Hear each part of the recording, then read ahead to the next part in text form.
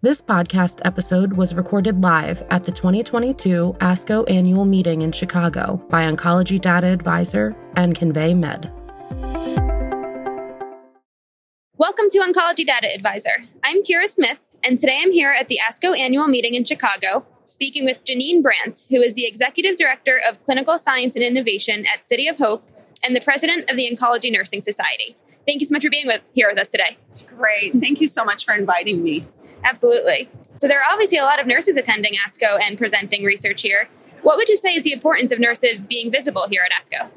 So I think it's so important that we are collaborative team players with physicians. And a lot of the physicians really rely on nurses to deliver frontline care, provide patient education. Nurses, of course, staff infusion areas.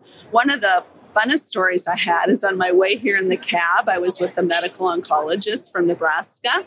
And I told him, of course, I was the president of ONS. We were talking about our roles. So he said in his office, he has a sign behind every good oncologist is a great oncology nurse. I love that.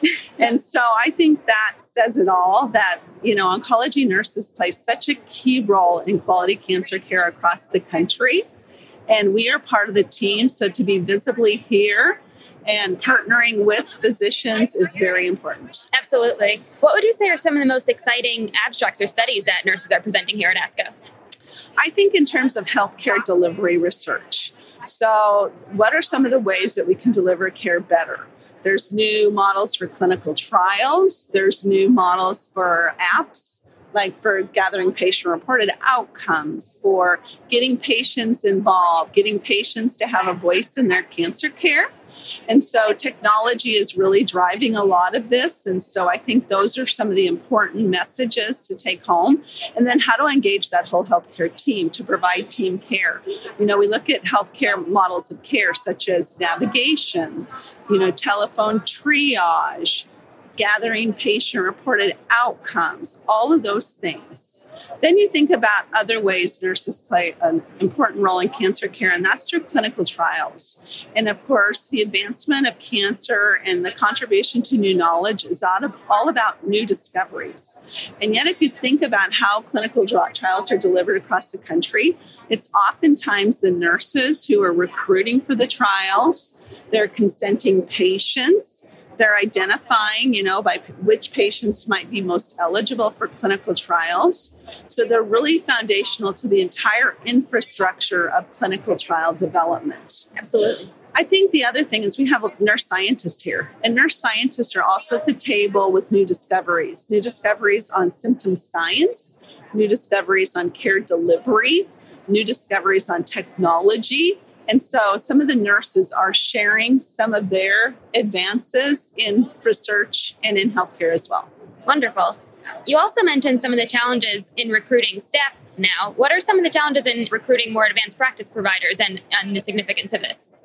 So I've had some conversations, especially with some of my Montana colleagues. So I'm at City of Hope in Dougherty, California, NCI designated cancer center, but most of my career has been in Montana and at Billings Clinic and St. Vincent Healthcare. So I really understand the challenges of rural healthcare settings and the community cancer centers.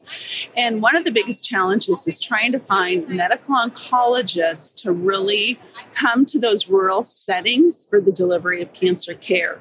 So some of the conversations today, there are no oncologists out there. Really, we're relying heavily on nurse practitioners, APPs, to help deliver that care. Mm-hmm. This also is true in some of the big NCI-designated cancer centers in the sense that it takes more than the physicians. It really takes a team for us to be able to all practice to our maximum skill set.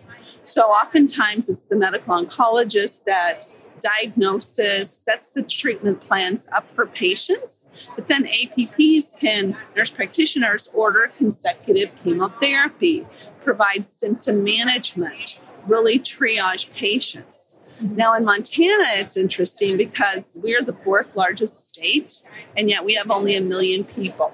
And we have fewer medical oncologists per population than most places across the entire U.S. And if you looked at President Volk's talk in opening ceremonies yesterday at ASCO, he talked about some of the rural disparities. And rural patients, they have worse outcomes in terms of morbidity and mortality for cancer.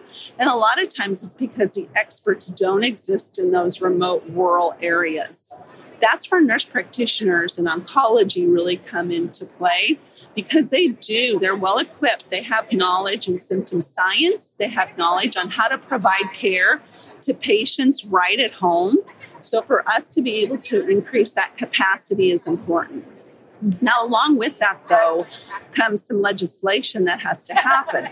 During the pandemic, there were waivers where NPs could have adequate reimbursement for telehealth, for example.